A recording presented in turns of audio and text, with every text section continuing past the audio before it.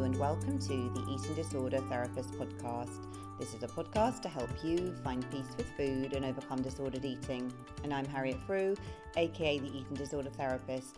I'm so excited to share with you all kinds of stories, tips, information and guest interviews to help you on your journey in finding peace with food. So thank you so much for listening today. So before I launch in today, I just want to mention that if you are a counsellor, personal trainer, nutritionist or dietitian and you work with people with eating disorders or disordered eating, you may be interested in my upcoming body image training, which is on Saturday, the 18th of November on Zoom from 9:30 till 4 p.m.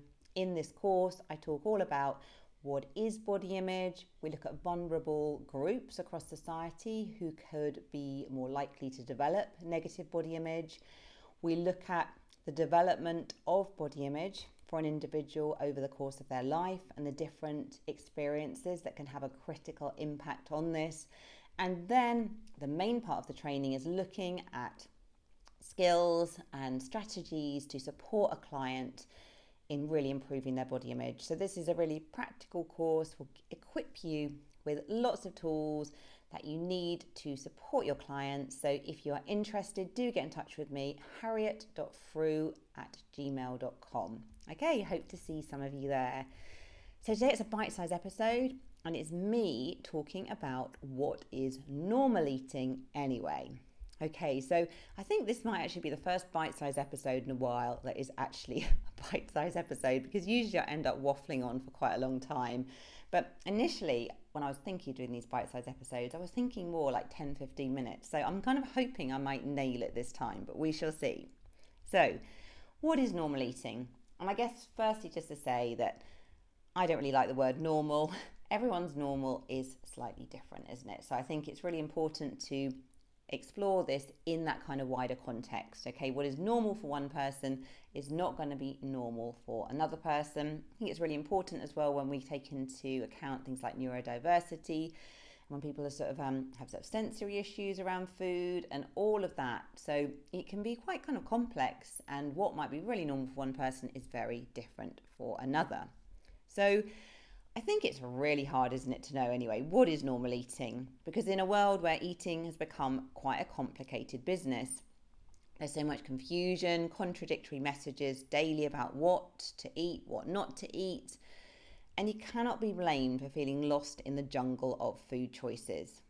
And I think as well, because of the society we live in, under a very weight-centric, health-focused model, we have lost sight really of what it means to be healthy. Because I think often if you have lost weight and you are thinner, even if you are making yourself sick, even if you're chewing and spitting, even if you're in not a good place, you're feeling physically awful because you're so starving, people around you might still praise you and validate that weight loss. And it can be very, very confusing because you can think, well, actually, I am more healthy now. You know, the doctor's telling me so, the scales are telling me so, all my friends are telling me so. It can be very, very confusing. So also, I think the whole kind of exercise side of things, we are encouraged sometimes, I think, as well, to really go hard or go home, avoid certain food groups as well, go for long periods of restrictive eating, the whole time restrictive eating, etc. So many different messages. And I think, not to say that time restrictive eating is just terrible, full stop, but I think for anyone who struggles with their relationship with food, it is a very precarious path to go down. So all of these practices, I think, really lead us quite far away from what we might describe as our own normal, healthy relationship with food. And actually, we can get into a place where we become quite malnourished, and actually we're not in a healthy place mentally or physically, and our self-worth is on the floor. So I'm going to share some of my thoughts about what normal eating is. So normal eating for me definitely feels being food neutral. So I feel that I don't have lots of good foods and bad foods, healthy foods and unhealthy foods. No food is up there on the pedestal of super health. No food is kind of demonized for me as a food I should never go near and never ever eat again, should avoid at all costs. So eating for me means sort of feeling neutral about eating a whole range of foods, and also really incorporating pleasure into that experience as well. Eating should be enjoyable and social and part of life. And I think it's really important to feel that yum yum, from eating, whether that be after enjoying a delicious cupcake or a crunchy salad. And it shouldn't be about feeling really anxious or guilty for what we're eating and obsessing over the next meal we're going to eat and how many calories and whether it's a good choice or a bad choice, etc.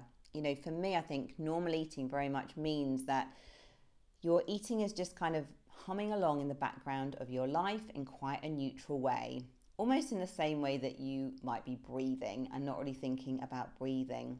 Now, I'm guessing with food, we can probably never have it in the background quite as much as with breathing. But I think definitely for me, that's something I kind of am aiming towards, really. I don't want to be sort of thinking about food all the time. I want it to just be something that's nourishing me, something that I enjoy, I'm fueling myself with, not something I'm obsessing over, not something that has really heightened emotion around it, whether it be super excitement or happiness or kind of guilt and anxiety. And not to say that I wouldn't feel happy about eating. I think I do genuinely enjoy my food, but I think it's taking food off the kind of pedestal, really. Because I think when you have an eating disorder or disordered eating, you are, even if you're not eating very much, you're always thinking about the next time that you're going to eat, and food becomes the kind of pinnacle of your day. Maybe if you're binge eating or chewing and spitting or kind of emotionally eating, you're always kind of looking forward to that eating episode, and it becomes the way that you kind of soothe, give yourself pleasure, switch off from the world. And not that food as well can be those things sometimes, but if it's the number one thing you're always turning to, it's not so helpful. So food neutrality, that's our number one. Okay, number two, regular eating. So I love my regular eating. So I know for me, normal eating means eating regularly and including all the food groups, unless of course you have a genuine food intolerance. It doesn't involve prolonged periods of restriction and denial, or eating only orange foods on a Tuesday, for example. So for me, in a day, I will definitely have my 3 meals and 3 snacks. I have some flexibility around the timing of my eating, depending what's going on in the day. But generally, my regular eating is as much part of my self-care in the same way that I brush my teeth a couple of times a day, in the same way that I try and make sure I'm in bed, not too late every night, and then I get up around the same time every day. It's like a cornerstone to my self-care and how I look after myself. And by practicing regular eating, it means that I'm never getting to the stage where I'm really over hungry. I'm always fueled. It means that I have mental clarity and focus. It means I can really engage and have energy in the activities I want to do. Physically, I have lots of energy and I can just go about my day. And I'm not always preoccupied with food. I think when we are in a restrictive or a binge cycle or overeating cycle, we're tending to think about food a lot. Okay, whereas when you're doing regular eating, your blood sugar is much more stable, your body is nourished, and in a way food can take a bit more of a back seat because you're kind of putting the fuel in the tank, and then it can kind of function along in the background. And yeah, so regular eating, I love it. It's my number one thing. I think as well, this regular eating is a really good stepping stone towards intuitive eating. And I think as well, intuitive eating principles, they offer a fantastic framework around eating. But I think as well, if you're recovering from an eating disorder or disordered eating, regular eating can sometimes be the number one thing to do because, with the best will in the world, if you are fully trying to do intuitive eating, it's not always so practical with day-to-day life. Okay, whereas if you've got your regular eating in as a cornerstone of self-care, you're much more likely to stay fueled, look after yourself, and prevent those disordered eating behaviors slipping in. So number 2, regular eating. Number 3, satisfaction. So normal eating should leave you feeling satiated and satisfied. So you're not still hungry after eating, whilst you're also not overfilling your tank, overfilling your tummy maybe to punishing levels. But having said this, I think there's no perfect eating, and a normal eater will often perhaps slightly undereat or overeat without kind of doing that deliberately, but might just slightly kind of like not hit the perfect line, if there's such a thing, but also trusting as well that your body will balance it out. So an example in my life is, one day maybe if I eat my kind of normal lunch and then I find myself a bit later getting hungrier again, I would just have an extra snack. I will, if I, perhaps on that day my body's eating a bit more fuel, I would just very much kind of go with that and trust that. Okay, so really important, I think, to feel that satisfaction. You don't want to be feeling preoccupied with food after you have eaten. And often if you've been in a phase of restriction, when you finally do allow yourself to eat, it's very tempting then to just fall into an overeating cycle because your body is kind of like on catch up and the pendulum is swinging the other way. So what else is relevant for me under normal eating? I say number 4 is social eating. So normal eating means being able to go out with friends for a birthday meal without feeling anxious or scanning menus or having to like bring your own chicken and broccoli or something in a box. It means being present in conversations without calorie counting or rule obsessing or, thinking about food all the time. So it's being able to just go out and socially enjoy the time with your friends, to be really, really present, to be able to have the cake if it's someone's birthday without having to kind of do numerous calculations in your head, to be able to be a bit more spontaneous as well. So, if someone suddenly says to you, hey, shall we get a takeaway tonight? Actually, if you really fancy that and you want to spend time with that friend or whatever, and it's something that you genuinely enjoy, you can just kind of go for it. It's not going to suddenly derail you from your plan. So it's being able to kind of go out socially, be flexible and enjoy all those good things. Number 5, no food rules. So this really links to the first point around food neutrality. So normal eating involves an absence of food rules and restrictions. So you might still have a self-care structure around your eating. So, it might not be having like donuts every day for breakfast. You might still be having some structure, some scaffolding around your eating with that kind of regular eating structure, trying to have balanced meals, etc. But at the same time, no food rules. So I guess, again, I just use the example about donuts for breakfast. I could still have a donut for breakfast, but I might not choose to do that every day. But at the same time, there are no food rules. Do you know what I mean? If I was on a desert island for a week and the only food available was donuts, I would be eating those donuts very, very happily. Okay. So normal eating, it really involves an absence of rules and restrictions. So the normal eater as well is far less prone to the I've blown it, so I might as well eat everything in sight. Because of, if you're a normal eater, there's no sort of wagon to fall off almost in the first place. In a way, you're just so much more neutral around food. If you do eat a kind of few biscuits in an unplanned way, it's no big deal really, because you have that kind of self-trust. You're not kind of beating yourself up, labeling yourself, berating yourself for committing some crime. You're just in a much more peaceful place with it all. Number 6, weight. So normal eating involves your weight being roughly stable, although a normal eater probably won't pay much attention to weight anyway, as there are no rapid fluctuations or fixations with a number on the scales. Now, I don't weigh myself. I know that all my clothes fit. I have a lot of self-trust in my body, so if my eating is a bit varied, if I go on holiday maybe, or if I'm eating out a bit more one week, I kind of trust it's all going to work out. And I'm not sort of jumping on the scales every day trying to meticulously control my weight, because I know in a way that's not very helpful.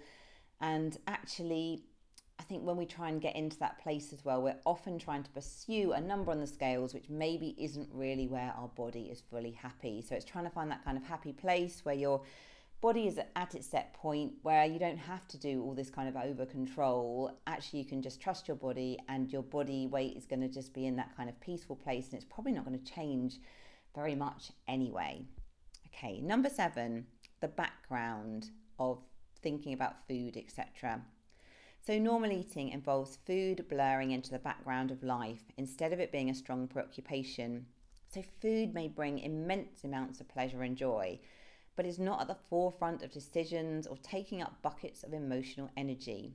So with food in its rightful place, you have greater focus and clarity for the projects you love, for meaningful relationships and inspiring hobbies or life adventures. So your values swing much more into focus without everything revolving around food and your body. So I know this is like so true for me. Like I love it in a way that I can get up in the morning and focus on my day, you know, whether it's creating content or seeing clients or spending time with my children or like doing chores around the house or whatever other exciting things I'm up to in my life. But I really like that, you know, I know I've got my regular eating in place, I'm fueling myself, but it means in a way food is now in the background. I can just get on and focus on all the other things that are important to me because I'm in a place where I'm fueled, I'm not distracted or obsessing around food. So if you're struggling with disordered eating or an eating disorder, it can feel incredibly challenging to move towards a healthier relationship with food. And what seems easy perhaps for me to talk about here, it can feel like an Everest to climb day by day. And it can be deeply bewildering almost to navigate this journey with all the media bombardment of new regimes and body overhauls and all the kind of promise of the next best thing that's going to change your body forever. So put simply, although it's not always simple to implement, it's about going within and listening much more to your body rather than following an external rule book. So you might as well want to read up on the intuitive eating principles because they can be as well a really, really helpful guide for your journey. And these are like 10 principles that talk all about things like food neutrality, exercising for the joy of movement, you know, tuning into your hunger and fullness, you know, doing all these good things, not having good and bad foods, etc. So the intuitive eating principles as well focus a lot on mental well-being as well as physical well-being, and they are really, really helpful. But as I've said, I think the good old regular eating is a great way into this first. You know, sometimes it's quite hard to jump into intuitive eating when you have had an eating disorder or disordered relationship with food. So give yourself lots of space and time with this, but you can also read up on intuitive eating principles because this will just really guide you and give you a bit of a framework to have a much more peaceful relationship with food, body, and yourself. So be patient and compassionate with yourself in healing your relationship with food. And of course, you might want to get some more support if you're really struggling and you're just finding it really hard to do this alone. That is okay. All right, well, I hope you've enjoyed this episode. So I think, again, it's not really been a super bite-sized one, but it's probably a bit shorter than some of my episodes. So if you're not following me already on Instagram, do seek me out, the Eating Disorder Therapist _. So after confessing here, reposting a lot of old content for quite a long time after my old account got hacked. Oh, it was a sad day. It really was. All that loss of all those posts that I had written. Anyway, we move on and it's only social media. So I'm really trying at the moment to create some more content, some new fresh content on Instagram. So please do go and seek me out. So that's at the Eating Disorder Therapist _. And if you enjoy this podcast, I would be so grateful if you'd follow, rate and review, as it helps it reach so many more listeners. If you're looking for more support with your relationship with food, do go to the eatingdisordertherapist.co.uk. That's my website. I have got a bit of a waiting list for one-to-one therapy, but you might be interested to join my online 10 Steps to Intuitive Eating course, and there's 50% off that at the moment with a code Freedom is Possible, and that is a great way to get an introduction to the way I work. It's like lots of short videos, lecture content, so it's a great way really if you want to kind of dip your toe a bit into like seeing how I work, knowing what it might be like to work with me maybe on a one-to-one basis. This can be a great starting point. Okay, thank you so much for listening. I really do appreciate all your support with this podcast. I'm really hoping that we're going to hit 1 million downloads by the beginning of December. So thank you for all your support, muchly appreciated. I look forward to sharing another podcast episode with you very soon.